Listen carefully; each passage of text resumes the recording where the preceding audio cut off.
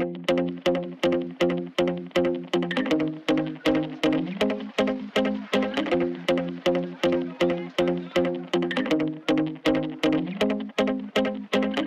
July 22nd. We're right in the middle of pollination.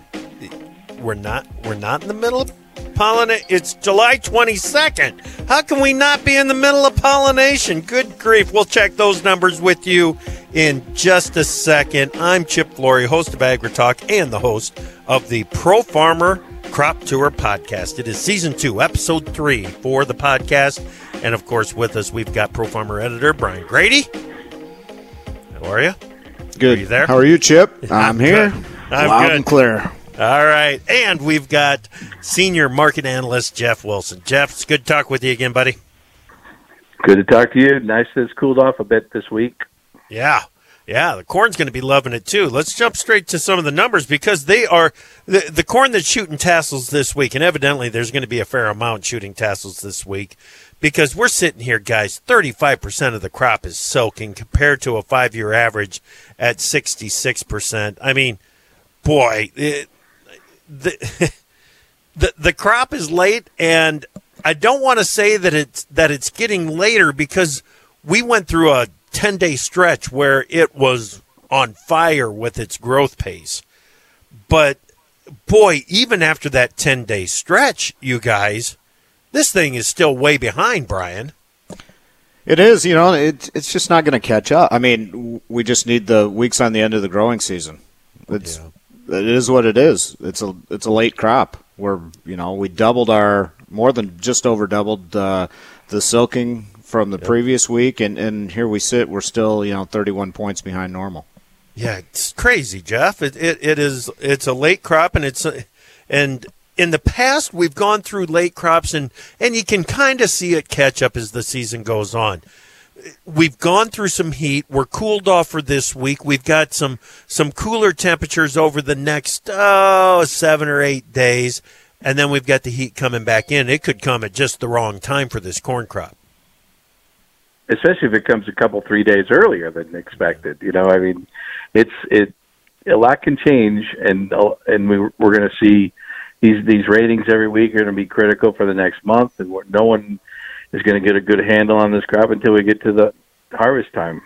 Right. Yeah, I mean, just look at the range of estimates that we had for today's crop conditions. It was +3 or -3 from last week's number. Comes. Corn's down 1 percentage point, and beans are unchanged. So it's kind of it's the haves and the have-nots, and parts of the crop is the eastern belt still remains under pressure. Western belt's a little bit better, but there's starting to get some nicks out there from last week's heat. Right, Brian. This year more than ever, potentially. It really depends on where you're looking, on what your attitude is towards this corn crop, because after driving through eastern Iowa over the weekend, I came away thinking, my gosh, wow, it's a late crop, but it really looks good. And then you get over into the eastern belt, it must stink. Yeah, I think it is kind of a pick and choose crop. It's Swiss cheese. It's got a lot of holes in it. Those types of things. So it does matter where you look, and quite honestly, it's very hard to peg an immature crop or a late crop. It's harder when it's got holes in it, and that's the case this year. So it's just it's going to be extremely difficult to put what's the acreage, what's the yield, what's final production. Right, and then Jeff, it kind of depends on when the crop observation was made too, because after those high winds rolled through on Saturday afternoon, there may have been a little bit of damage reflected in this crop rating because of some green snap in South Dakota and Minnesota in particular. But clearly, you don't ever get it all the first week. It's going to be the second week before we know some more details about how widespread of a problem it was. But if you got hit, those pictures on the internet don't look like that crop's coming back up. Right. That brings me to a question, and we'll get to some more of the USDA numbers here in just a moment. But Brian, looking at the corn that was laying flat, it brought me to the question that we sometimes have to deal with out there on Crop Tour, and that is a crop that is still alive, it's still growing, it's still biologically, it's still finding a way to make yield, but it's all tangled up and it's laying fairly flat. When the scouts walk into that, what do? Well, first thing you do is swear. You have no choice. I mean, if that's where you land after your paces into the field, that you have to count it. So it's a painstaking process, but you have to go through and you have to count the number of ears on the 2 30-footer row, and then have to take your 3 ears off the one row and measure them out. So it's not the most fun thing in the world to do by any means. It's painstaking, but it is what it is, and if that's the conditions you're dealt with and where you pace into the field, it's what you have to do. Right. So the bottom line is you sort it out. You sort it out, and you make sure that you're not pulling an ear in from a row that isn't in the count. You just have to take the time and get it done and get it done right. And we don't screw around with those kinds of things, guys. We just do not. If you end up in the only tangled up spot in the field, that's where you take it. So the amount of corn in the dough stage, we got that report coming our way today. 5% for the U.S. The highest amount of crop in the dough stage, of course, is in the South. We're looking at Texas at 58 versus a 5-year average of 59. We've got North Carolina in here at 53% versus a 5-year of 64. But Illinois at 1% versus a 5-year of 18. Indiana, none versus a 5-year of 4. Iowa at 1 versus 5-year of 5. Everything else is it's holding pace with everything else out there. I should mention Missouri in on this one. You've got it at 5% versus a 5-year at 28%. So things are pretty slow. Nebraska's at 2% versus a 5-year of 10%. Just more evidence that, and see, Brian, that's why I said we could be looking at that heat coming back into this, back onto this corn crop, according to the National Weather Service, 6 to 10 day and 8 to 14 day, because the 6 to 10 day is for July 28th through August 1, and it's got above normal temperatures over basically all the major corn growing areas of the country. That's terrible timing for this year's crop, Brian, because it's going to be trying to fill kernels. Exactly, and you just don't want to rush it once you get to that kernel fill stage. But yet this year we're kind of stuck with that conundrum of, well, it's behind, so we need to rush it some. But the grain fill process is just one area that you can't rush it if you want decent yields. Yeah, that is exactly right. Okay, let's jump down to soybeans here. Jeff, you mentioned – wait. Before we do that, any trend in the corn crop condition ratings, Jeff, that really stood out to you? Just it's so variable. I mean, it's down 8% in Colorado to up 13% in Tennessee. So it's a pretty wide range of I gave you the wrong numbers. I was looking at the wrong numbers. Oh, okay. How about down 4% in several states? Right. South Dakota, Colorado, Michigan, Indiana. Ohio's down 3%. And then you got up 5% in Tennessee. You got up 1% in Iowa, up 1% in Illinois. So, it's not, I guess, enough of the big states offset some of the smaller states, and so we end up with it down just 1% instead of maybe down a little bit more than expected. Gotcha. But it's all way below the 5-year average. The last year's average. It's and normally this is the time of the year it starts to go down. Go ahead. Right. Beej, when you throw those into the the Pro Farmer Crop Condition Index, it's going to soften it up some, but it's not going to be a huge drop this week, is it? Corn actually went up 0.3 of a point. Really? Yeah. Yep. It just, it's weighted. It's weighted by production. So where the gains were enough to offset where the losses were, or more than offset, just by a fraction. But, really, the biggest thing with that is it's just been flat. I mean, we've gone nowhere basically since the beginning of the growing season. We're within, 3 points of where it started the growing season. So just nowhere. I mean, the conditions are well under what they normally would be, the 5-year average, but it's just basically flat here. Okay. All right. Yeah, and like Jeff said, we're into that time of the year now when if we are going to see some slippage, it could start to show up a little bit more going forward. Soybeans, percent blooming, 40% versus the 5-year average of 66%.